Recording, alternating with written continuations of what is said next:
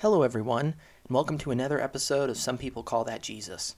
Today, we're continuing a new series that we've been doing of Origins of Faith, and this is part 2. Just a slight recap back in Origins of Faith part 1 from last week. You may have heard, and if you listened to it, that we started to talk about what faith is.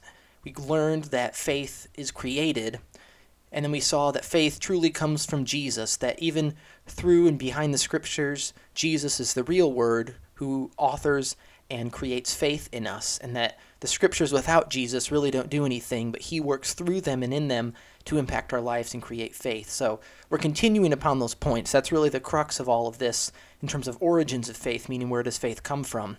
And here in part 2, we're going to start to build upon that even more to really cement the idea. There's so much to cover regarding faith that it's hard to crunch it in just to a couple of episodes here. So we're just going to stick to the points that we've already talked about and continue to build our understanding together as we learn what is faith, how it's created, and how it's used. So going back to the point of faith being created. We know that in the first episode, again, that it came from hearing the truth. Romans 10:17 said, "So faith comes by hearing, and hearing by the spoken word of God." More than just physical hearing, but God, through his Spirit, speaking to our inner man, to our heart, and to our mind. And faith is created continually through hearing, which also includes reading and seeing the truth, preaching and teaching, reading your Bible. But also here's another point to add to this that relates, and we'll break it down as well. And the point is this, in terms of faith being created and continuing that thought, that witnessing the mighty and miraculous works of God also creates faith. And the example we use in Scripture is in the Gospel of John, chapter 4, verse 48. And Jesus said this point as a principle. He said, "Then Jesus said to him, 'Unless you people see signs and wonders, you will by no means believe.'" And this was a story of a nobleman's son healed. That's what the heading has for us. This was after one miracle, Jesus' first recorded miracle, turning water into wine. Jesus comes back to the same area where this took place. And here was a nobleman whose son was sick, and had heard about this man Jesus and what he did at the wedding, turning water into wine, and he believed that this man might have the power to heal his son, who was apparently very sick, maybe even on death's door, as it describes here. So here's this man coming to Jesus with a level of faith because he had heard what Jesus had done. He had heard of a miracle already, and that created a level of faith in him, and that's what our point is here in building on that. But the spiritual principle at work in here is that unless you people see signs and wonders, which also relates to the truth, and I'll explain in a minute. But one thing I want to differentiate here, if you've heard this before or similar passages from the ministry and life of Jesus that says something like that about signs and wonders and believing, is one thing to note is that this is early in Jesus' ministry. Again, this will be the second recorded miracle according to the Gospel of John. Now, there are verses for times later in Jesus' ministry and life where he says something like this. But later in Jesus' ministry, he says it as a rebuke, saying that rebuking people for asking for a sign and evidence to confirm who he was and what he was doing.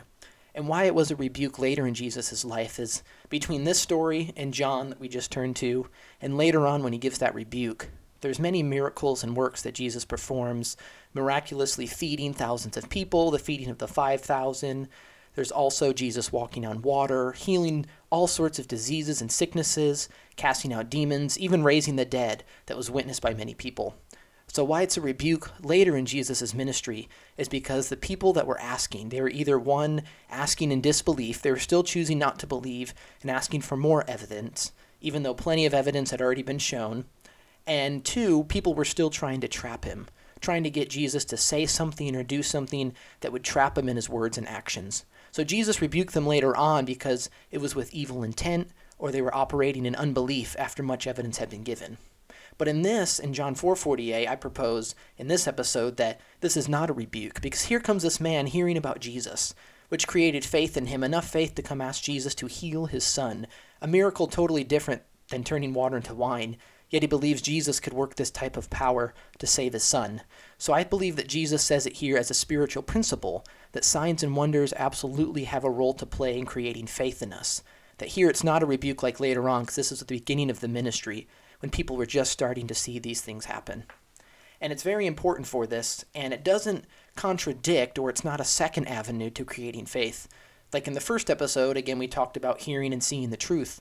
this builds upon that. These signs and wonders is another way to experience the truth of God. The power of God is to confirm his word that is spoken. A verse you can look up in your time is the last chapter in the Gospel of Mark, chapter 16. Jesus, right before he leaves the disciples and goes back to heaven, he tells them to go preach the gospel, the good news, to all creation, to all people. And he tells them that for people that believe, these signs will follow them. Miraculous signs and wonders would follow their preaching and their teaching of the truth. And it says right in there that that was God confirming the word that was spoken.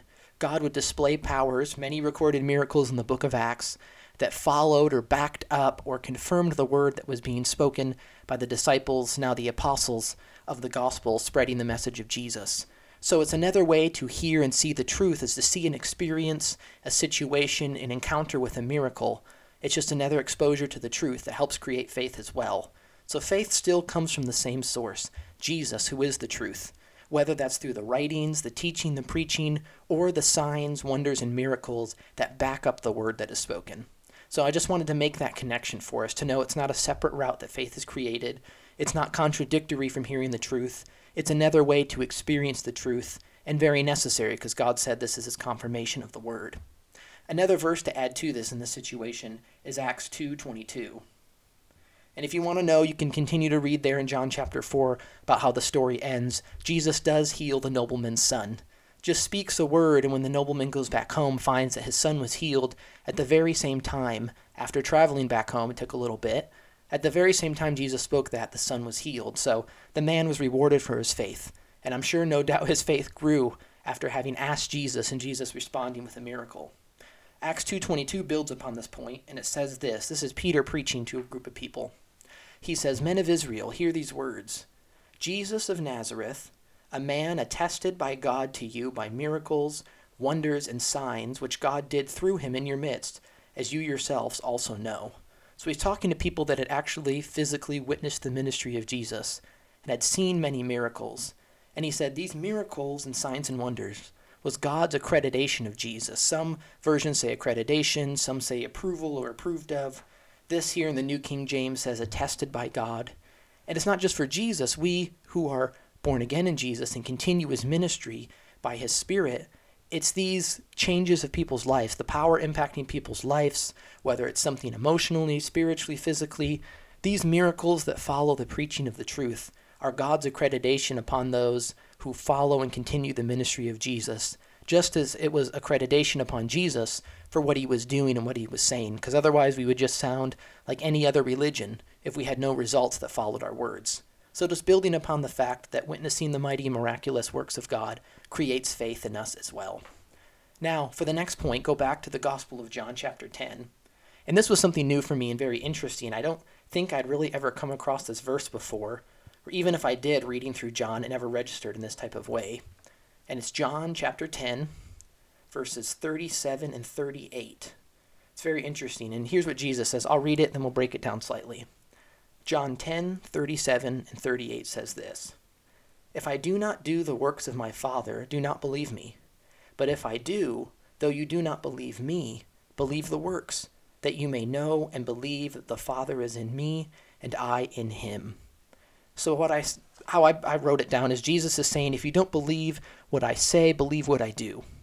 And one thing that's necessary and that we're called to as Christians, or those who spread the truth, is that obviously you practice what you preach. Your actions have to complement and be in line with the truth that you are speaking.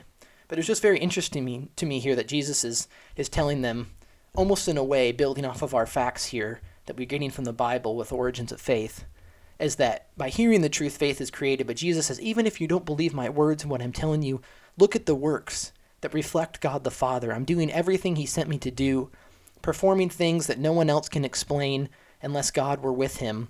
This is the evidence that I'm showing you. So at least believe the works. Believe the miracles and the wonders and the changed lives and the supernatural things that are happening, even if you don't believe my preaching and teaching. So it continues to build upon that point, how necessary is the hand of God at work in this world, backing up his word. And one point to add with this is, as we've been building all these different layers of what is faith and how it's created, is that when you picture back then, Jesus and the disciples roughly 2,000 years ago, and one, we have more scripture than they do. They didn't have this compiled Bible like we do. of all these letters and writings in the gospel of Jesus put with the Old Testament. So we have more scripture than they do. Also, the Bible gives much prophecy, many that have been fulfilled in the past 2,000 years. We've seen 2,000 years more of prophecy and events fulfilled as predicted by the Bible.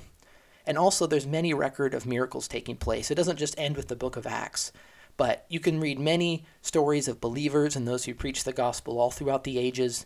Even today, many people working to spread the truth around the world. If you're looking for it and you want to find it, there's many examples of God's miracles at work, proof that he's still displaying power to help his followers and his servants.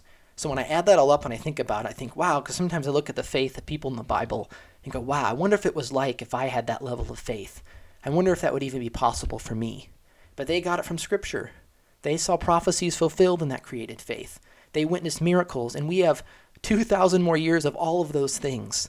So that means we have more faith, or at least access or potential for faith that we do. So that's very encouraging for us.